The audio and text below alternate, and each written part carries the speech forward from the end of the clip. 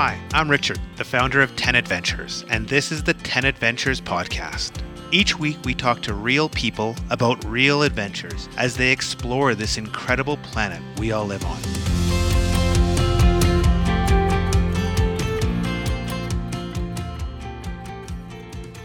Welcome back to the 10 Adventures podcast.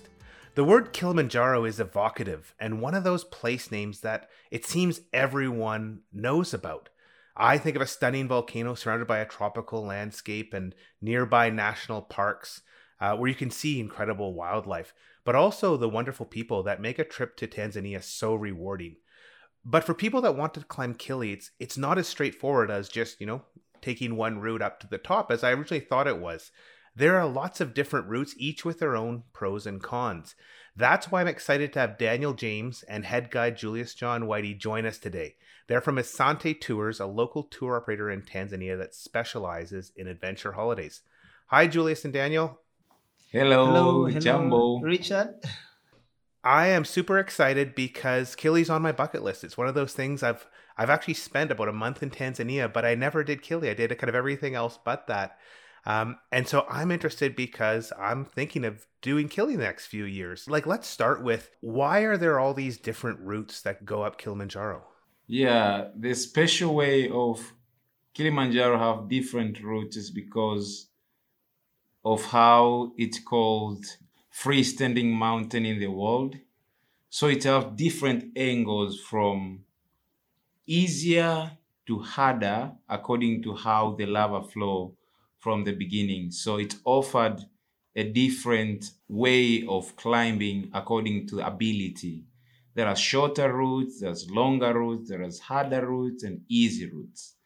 So we have 6 routes on Kilimanjaro. So the first question, somebody who's never been there, what do you recommend for a beginner, for somebody who, just wants to get to the top of Kili in a way that's, not going to be technically challenging and going to be really rewarding and fun? Okay. For our side, we will recommend maybe 3 routes because of different reasons. First of all, the easiest route is Marangu route. Marangu route, it can be climbed for 5 days, but we'll recommend climbing for 6 days. Day 2, you will have an extra day for acclimatize. Then day 3, from there, you're going to Kibo. After Kibo, then Summit, then back to Horombo, and then on your way down via Mandara Hut. So Marangu route for whoever don't want the challenge of obstacles or rocks or very technical areas, they can go Marangu route. Number 2, Rongai route is the second easiest. Rongai route, the same, you can climb for 6 days, but we recommend 7 days also for have an extra day for acclimatizing. So day 1, you're starting from the gate to Simba camp. From Simba, you go to second cave, and from second cave, there is option of 2 routes. The one goes to left, which goes to Mawenzi Tan Hut, or you can go to the right, which goes to the third cave. From there, third cave, you go to School Hut, then Summit. Or the other way, you can go to Kikelelwa. After Kikelelwa, you go to Mawenzi Tan Hut.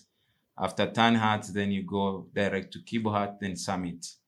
Going down, you're using the Marangu route from Kibo to Horombo, which is 3,700.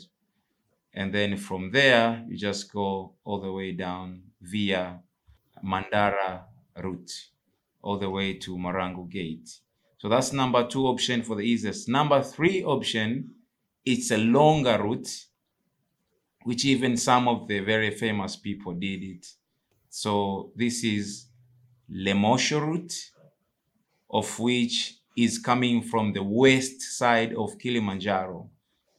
And Lemosho route is very longer because it's very shorter from one camp to another also.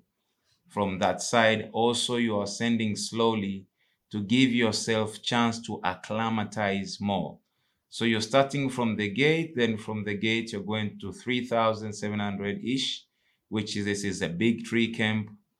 After big tree camp, you're going up to Shira 1 camp, which is 3,500. And then from there, day 2, you're going to Shira 1 camp. Day 3, you're going to Shira 2 camp, which is 3,800 meters. So not as much ascending, but the distance.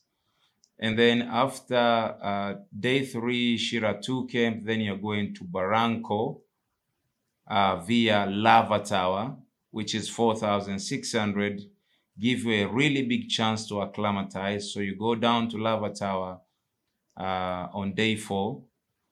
And then day 5 from Lava Tower down to Barranco. Then day 5 from Barranco, you're going up to Karanga Camp. Day 5 Karanga Camp, which is the same height as Barranco Camp, which is 3,900. From there, you go via Barranco Wall. This is why I advise the first ones, for the one who are really afraid of heights, they could go to Marangu and Rongai, because that way you don't go to Barranco Wall. But they are this way, the other 4 ways, they all have to go through Barranco Wall, which has the height of from the bottom to the top around 2,300 meters. So the Barranco Wall, what is that? Is that just like scrambling, or do you have to use a harness and rope? Barranco is mainly scrambling. You don't need to use ropes.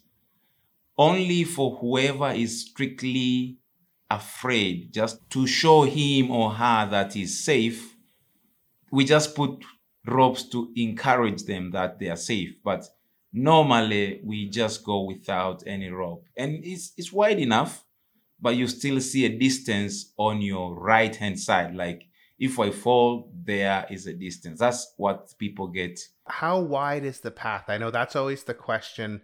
Some people, they need a path. If it's one, half a meter wide, that's wide enough. Some people want the path to be 3 meters wide. Is this a very narrow path you're on and going up Barranco Wall, or is it quite wide?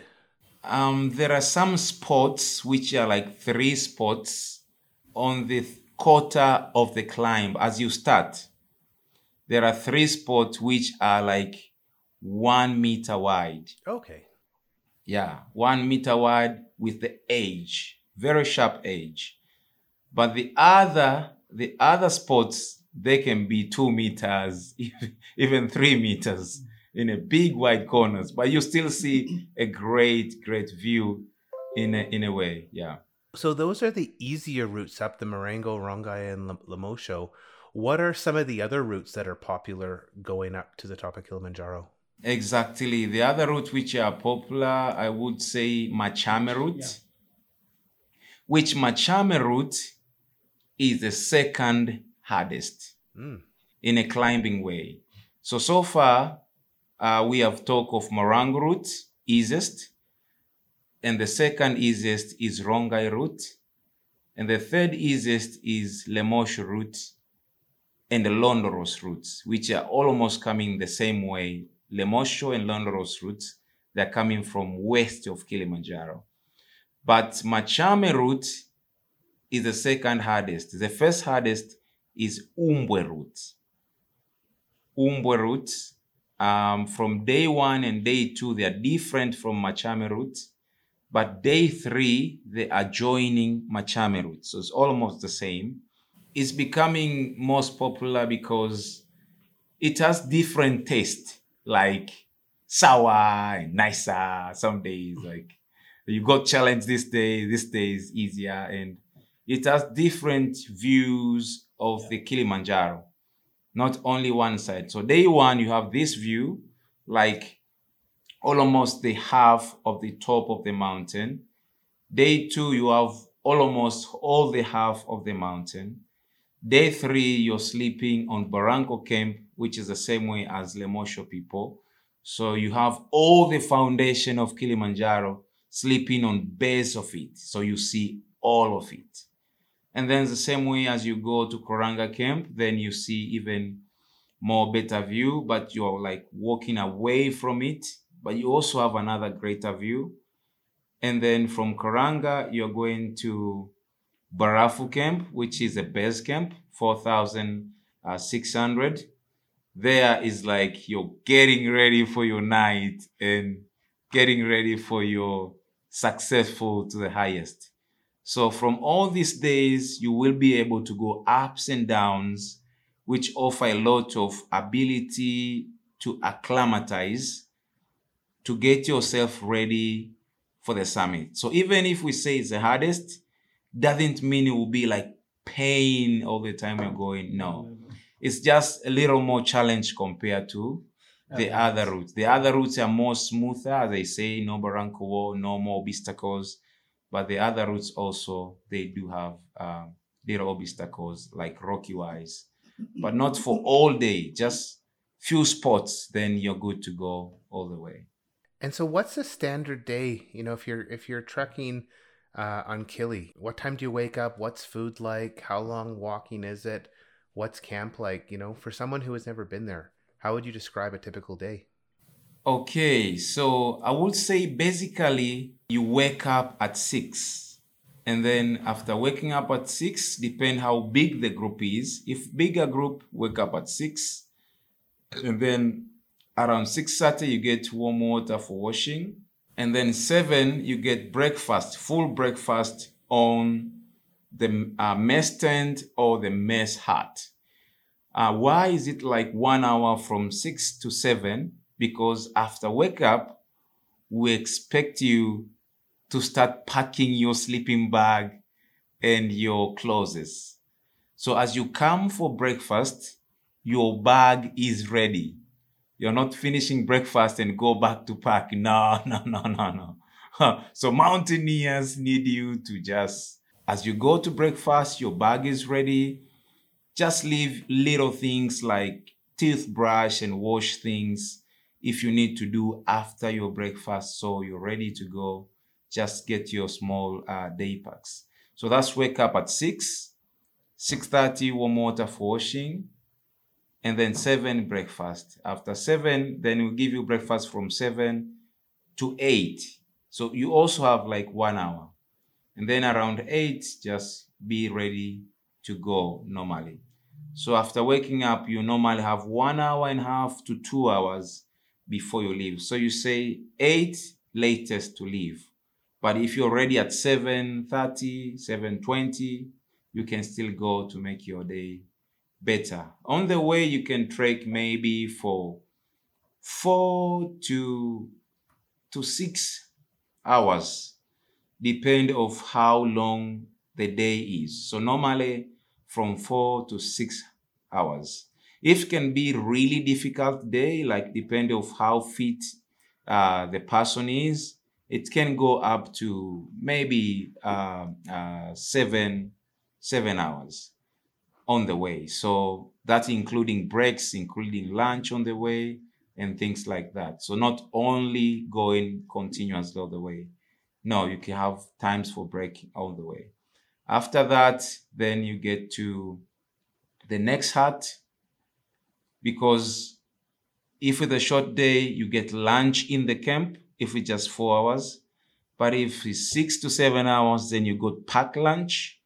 You eat that pack lunch on the way. The pack lunch can be different things. Let's say like French toast, eggs. It can be chicken, like fruits such as apple or banana, cucumbers, some bits of vegetable. So it's pretty much loaded according to how much calories people need, because the cook here on the mountain, they can cook international meals as well, as there's many different nationalities we have on the mountain. So they are studying all the recipes. They know all the recipes accordingly. So you will not have our only African food like ugali or just going to chase the buffalo or something. No. You just have all of these different like pancakes and sausages and all of these nice breakfast as well as the lunch. But mainly when you get to the camp, you get to sign yourself in. After signing yourself in, you will be shown your room if it's Marango route. Marango route is only route with the cabins or rooms. So you're sleeping into this proper mattress in the huts and special huts for lunch and dinner and tea time. But all other 5 routes, you sleep into the tents. So if you arrive there, then you will be given your tent. Your tent will have your number, the number that you'll be given or you will choose. And then that will be your tent for the rest of the trip.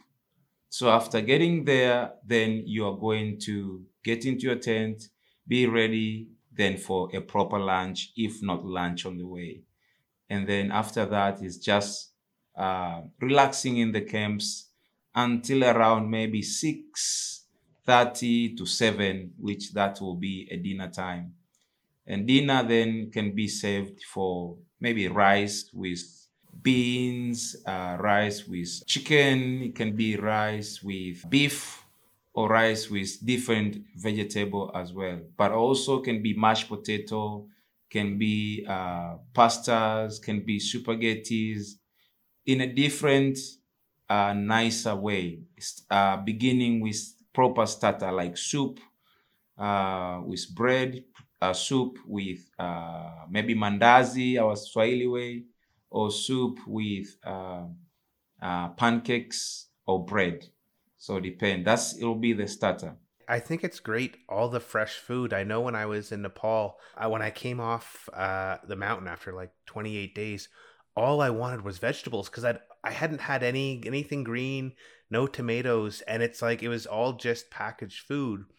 And I think it's great that there's fresh fruits and vegetables. Like it's so nice when you're trekking. Normally we just have these pre-packaged meals where everything's dehydrated, but it's great that there's fresh food. I love that. Yeah, you're very right because even me, I've climbed, I won't mention which mountain, but I've climbed one mountain also. Then in South America, and then in some days, as you say, you do have this boiled food, and then they are energetic, but you're missing that kind of soup and other stuff, as you say. But here is different. We do have fresh soup, but also fresh meals, according to how, as I said, our cook can cook international meals. We also care about all the different nationalities we have. I know one question that people always ask is on any of these kind of mountaineering trips is what are the toilets like? And it's a question, people are really concerned. And so do toilets change based on if you're in Marengo with the mountain huts every stage or in the camping versions of the other routes? Yeah, exactly. Obviously, Marango, because has many huts, that means they have developed that route more on toilets as well.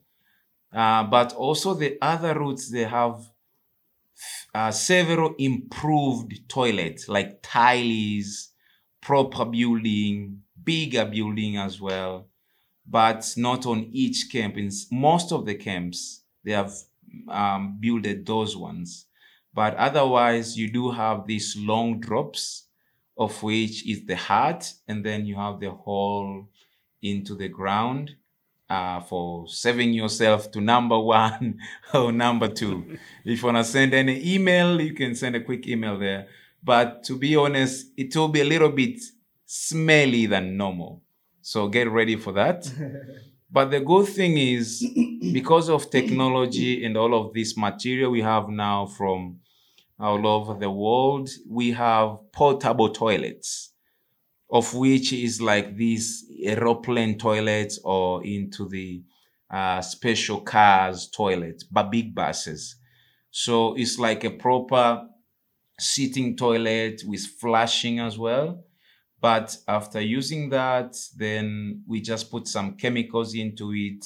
then we just get that into the normal long drop toilets later on, and it's cleared. So if you really need to, you have issue with the toilet, with smelly, because some people are like, no, I'm not used to this. I'm 50, but I've never been into these squashing toilets. I always have a sitting down toilet. I've been with people like that. You're like, oh my God, okay. So we provide them the portable toilet, of which is like normal ones, private. You will all use yourself with your group, or if you're just one person, it's just for you the whole trip. So no interaction with others. It's a big issue for some people. Growing up in the Canadian Rockies, I'm used to outhouses, and nothing phases me. But I know for people that haven't had it, that's keeping them back from going on some trips. You talked a bit about altitude, and I want to talk about altitude sickness in terms of what you do to help prevent people getting altitude sickness, because obviously that's something, if you get altitude sickness, your trip's over. You got to go down to a lower elevation. But there are steps, you can take to reduce the likelihood of getting altitude sickness. So I'm interested in what you do to help people, not have the debilitating effects of altitude. Oh, definitely. I will give you a nicer, bigger picture, if you will not mind, in a short way. So on any mountain in the world, we have three types of people. Any mountain in the world. These are people which their body will acclimatize faster. Like soon when they get to the high altitude, like 3,500, they start feeling the symptoms like headache, nausea, or breathless into their body. But also it will come out faster, like after climbing high, coming lower, their body will adapt quickly. But there are some people, which is number 2 of them, these are people which will acclimatize slowly. Let's say day 3, day 4 of the mountain, even day 5 as they go to the summit, they start to feel the altitude. But also, these are altitude symptoms, not sickness. I will differentiate the symptoms and the sickness. So symptoms, as they feel headache, nausea, breathless, and things like that. These are number 2 people which they'll feel, regardless age, gender, which country you're from, and how strong you are. These are just genetically that way. But number 3 are people who are just okay on the high altitude. Their genes, they can take more of the high altitude, of which regardless age, gender, or fitness. Even though if you're fitter, you used to exercise or to walk, that will help you more. But this regardless to all of this. But all of these 3 people, whether it's number 1, faster, number 2, slower, or number 3, that you don't feel it, you all have to do 4 things. 4 simple things, of which any human can do. Any human can do. Okay, number 1, you have to eat. When you mean about eating, it means eat enough for your body. On your mountain, the body is burning a lot of calories. So you need to replace that by eating. You need calories for waking, for climbing, but calories for living. So you're not there to say, oh, I'm on diet, I don't need to eat much because I don't want to get bigger or what. You will not get bigger. You will lose weight on Kilimanjaro. Oh, kuna matata. Okay, so eating, very important. Number 2 is drinking. You have to drink enough water. Enough, that means 2 liters minimum of clear water. If you will make 3 liters, that will be greater. 3 liters a day of clear water. Yes, like the one you're drinking. I just took a drink. Yeah, you're mentioning water. I think I better have some water. Yeah, that's really good. Yeah, so 3 liters will help your body to stay hydrated, because when you're up on the mountain, as the process of the high altitude getting into your body, like acclimatization, sometimes the blood get thicker because of losing water as you're sweating a lot, or if you're using also these high altitude pills, then you're peeing a lot. That means the body need enough material like water to help itself develop itself well, like on red blood cells and white blood cells. So the best cure of the mountain, the best way of the mountain is water. Even if you're taking these high altitude pills or high altitude medicine, which are maybe Diamox or the other ones, acetazolamide, it means you still need to drink even more water. So the idea is all about water. So if you want to prevent, make sure you eat enough, but make sure water. Water is very, very, very, very important. Even to myself, to all mountains I'm climbing, I also drink even more than what I'm telling the others to do, because that's very, very important to any human. And that water helps the body to go into the nicer ways. It's like a factory giving enough material to manufacture the product you want. So the same thing, if you drink enough water, the body will not be struggling to pump the blood into the system. So it's not causing the heart to pump the blood harder because of lack of water. So it's just thirsty. We say that if you wait until you're thirsty on the mountain, you're not drinking because you're thirsty. You drink because your body needs water. So don't wait until I'm thirsty. Oh, I need to drink. That is almost like late, but you have to drink before you're thirsty. Number 3 of how to prevent the high altitude sickness is easy, just to go slowly. Pole pole, as my brother Daniel said. Pole pole, you will hear that a lot into Tanzanian mountains, because that is our way. Pole pole, that means don't rush, take your time. If you walk and feel you're breathless and you cannot talk, like, Brother Rich, that means you're going faster. You need to slow more down to be able to talk without being breathless. So that's the way it is. Your guide will help you to go that way slow. So we need you to go slowly. I know you train in many mountains, maybe before you come to Kilimanjaro, other mountains around, but here we'll train you to be lazy. We'll train you to go slowly. So you'll be taking your time, and that's how your body wanted. Because of lack of oxygen as well, because on the high altitude, as you go higher, the oxygen molecules are scattered.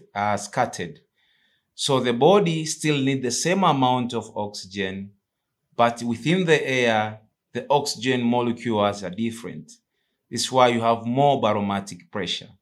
So this is why if you're rushing into it, the body is struggling because it needs the same amount of oxygen. So you just need to go slowly to be safe, which your guide will guide you to do that way. But last but not least, resting. Whenever we give you time to rest on the way, make sure you make that resting useful. Not giving a time to rest, then you're running for a picture, you're running to this, you're running to this. Yes, you're standing within the same place, but you're not resting, you're running around. You're running to the toilet, you're running to the picture, you're running to see the monkey, you're running to see this. I think you just need to go slowly and see what you need to see. And because you are a tourist, you can tell a monkey, just wait there. I'm a tourist. I'm coming to see you. I think he will wait for you there, okay? So that's a very four simple ways of, of mobilizing or minimizing the high altitude risk. And I've seen this to many mountains that I've climbed around the world, as well as to thousands and thousands of clients which have been with them, have seen helping so highly. So we don't wait until the problem, but we preventing the problem before the problem become the problem. Excellent. I love those tips.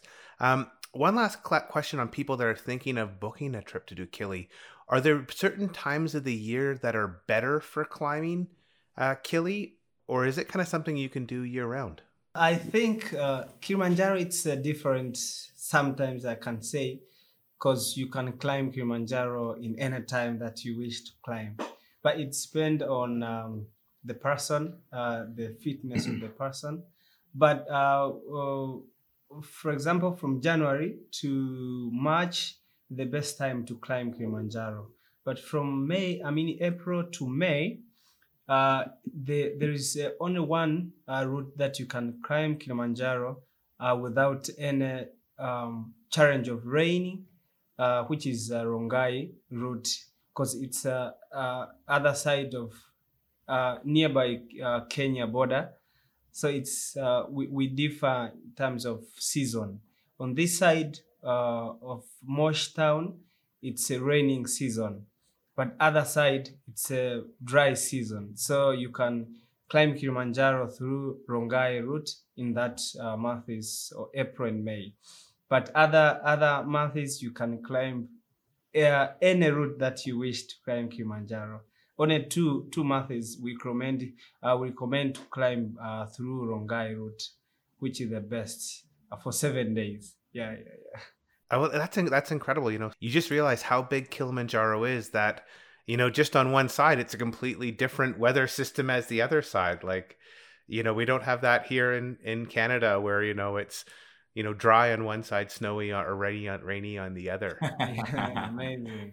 One thing I think is really interesting about what Asante Tours does is they work with people with disabilities to climb Kili. And I was interested to learn a little bit more because this is such a great program. Can you tell me about how it works? Normally, how we do is like we increasing this special care on them, because as you say, the disabilities normally they cannot go as other people the normal ways how they go.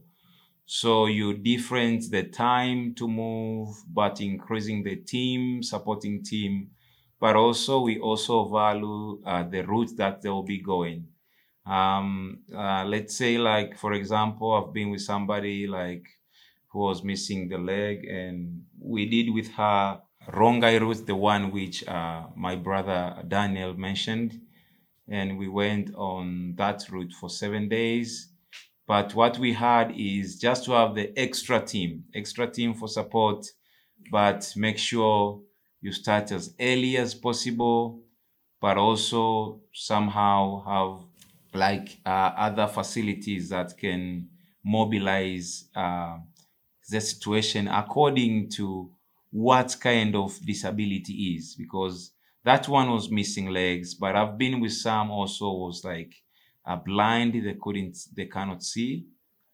These were soldiers of some countries, but also some was also missing one leg. So depend of which type of disability is, because normally in society they could be seen like, okay, this guy is missing leg or missing both legs or hands, they cannot do anything. But to do something like that is a bigger achievement to them, but a bigger lesson to their family and to the friends, but also to all of us, like being highly inspired, and they can feel that they can still do things that the world can realize that is a greater thing. Because even the people with legs and hands, some they have found a challenge on Kilimanjaro or on climbing some mountains. But also this disability, if they do that, it means like we still together with them and they are able to do even the harder things that people, they can find it also challenge the same as themselves. So it was really great to be able to share this lovely moment with them. And personally, have been highly inspired, have been highly touched by them, because I have been with most or some of them in the office, and that's been amazing time for real. It's a part of an adventure we've missed over the last 100 years of developing this, is that we can't cater to everybody, and just because people have a disability doesn't mean they don't want to share the joys and the beauty of nature and the outdoors. Speaking of that, most people getting to the top of Kili is a lifelong dream for them, but there's a lot in Tanzania to do. And so do you see a lot of guests that choose to combine climbing Kili with more exploring in Tanzania, and like, what do people like to combine with a Kili climb? Yeah, usually, of course, Tanzania is diversity in terms of destination and attraction. For sure, it's blessed. For example, the most popular that someone climb Kilimanjaro and then do safari. For example, they mostly like Ngorongoro and Serengeti, because Ngorongoro, it's a very popular in the world. Also Serengeti, most of attraction found in Serengeti is migration, wildebeest migration, which is a very attraction that every person that reach in Tanzania like want to experience this wildebeest migration. Like wildebeest migrate from Kenya, then cross Masai Mara, came to Tanzania, just drop babies and like that. That's that experience many of tourists want to experience. Also Zanzibar, most of clients do Zanzibar just to unwind after highest freestanding in the world and the highest mountain in Africa. Like, I just want to relax before going back to my home place. So these are three major things that most of clients do after Kilimanjaro climbing. It's a great way to combine. You can kind of do three incredible things if you've got 2.5 weeks that you climb Kili. You see the incredible national parks. You mentioned Ngorongoro and Serengeti, but there's so much wildlife to see. And then at the end, you kind of celebrate, on the beach, cocktails, great seafood, soft sand. And there's not many places in the world you can kind of combine, these three things that are all so different. But they're all just celebrating the natural world and being outdoors and, being healthy. It's so special what Tanzania is. And then, as I said in the start, when I was there, just the people are just so warm. It's just such a welcoming country to go to. And as a tourist, it's just like really, really fun to just learn about the Tanzanian culture. Yeah, as you say, the culture also, there is culture tour, so you could go to the nearby villages if you don't want to go as far, just to see how the culture is, spending time with them. But also there is a bike tour as well. Yeah. So if you're strong enough, want to wander around for an easy touristic bike tour, not very much challenge, you can just do a bike tour as well into the villages, of which you're cycling within the animals like ostrich, zebra, giraffe. It's like you're like in Madagascar movie into the same place. Yeah, it's like crazy.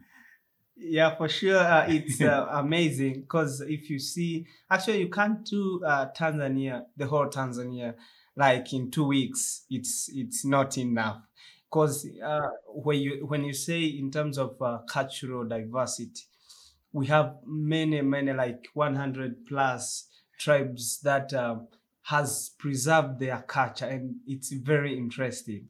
Also, in terms of waterfalls, natural landscape, it's very amazing.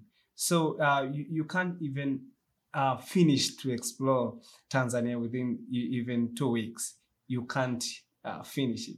So if person like want to explore more, just 1 month, you can at least, I can say, at least you can enjoy most of Tanzania's destinations. Yeah, it's like every place in the world, we kind of get accustomed to going to a place for 1 week or 2 weeks, but you can't learn about that, and especially a country like Tanzania. It's just not enough time. Julius and Daniel, this has been great hearing about Kili, but then also like these other, the dream of, a safari and then enjoying a beach. Right now it's snowy and cold outside here in Canada. So I was living vicariously, thinking of, having some great seafood over charcoal on a beach in Zanzibar. But thanks for coming on to the show. I really appreciate you taking the time and sharing your expertise and knowledge. Yeah. Thank you so much. I just want to add on just one thing that is very interesting.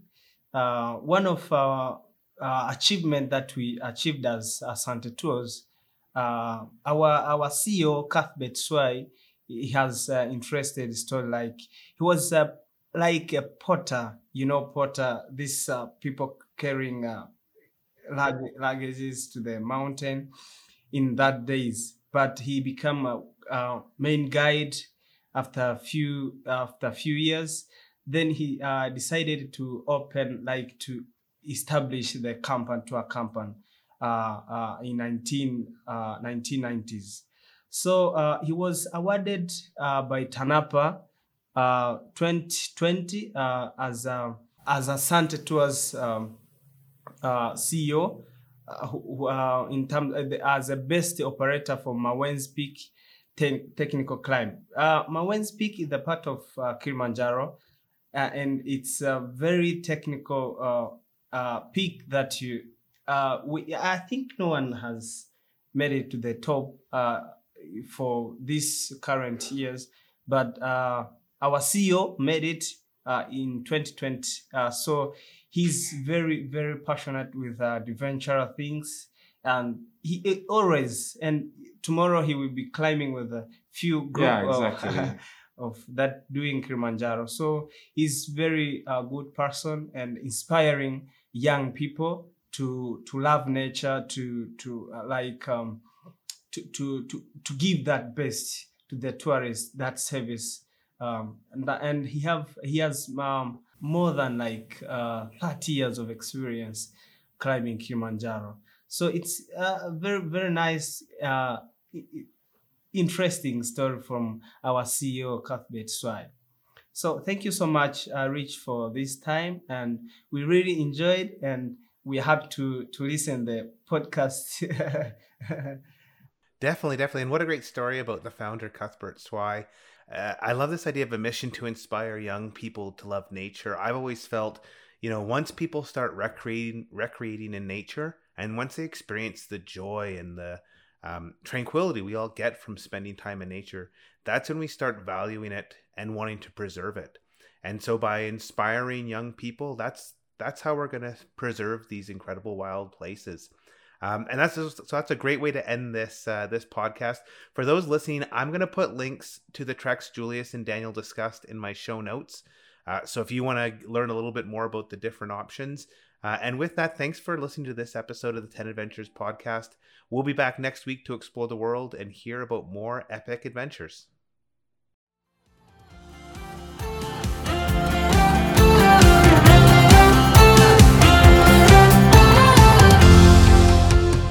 Listen to other episodes of the 10 Adventures podcast on Amazon Music at amazon.com/10adventures.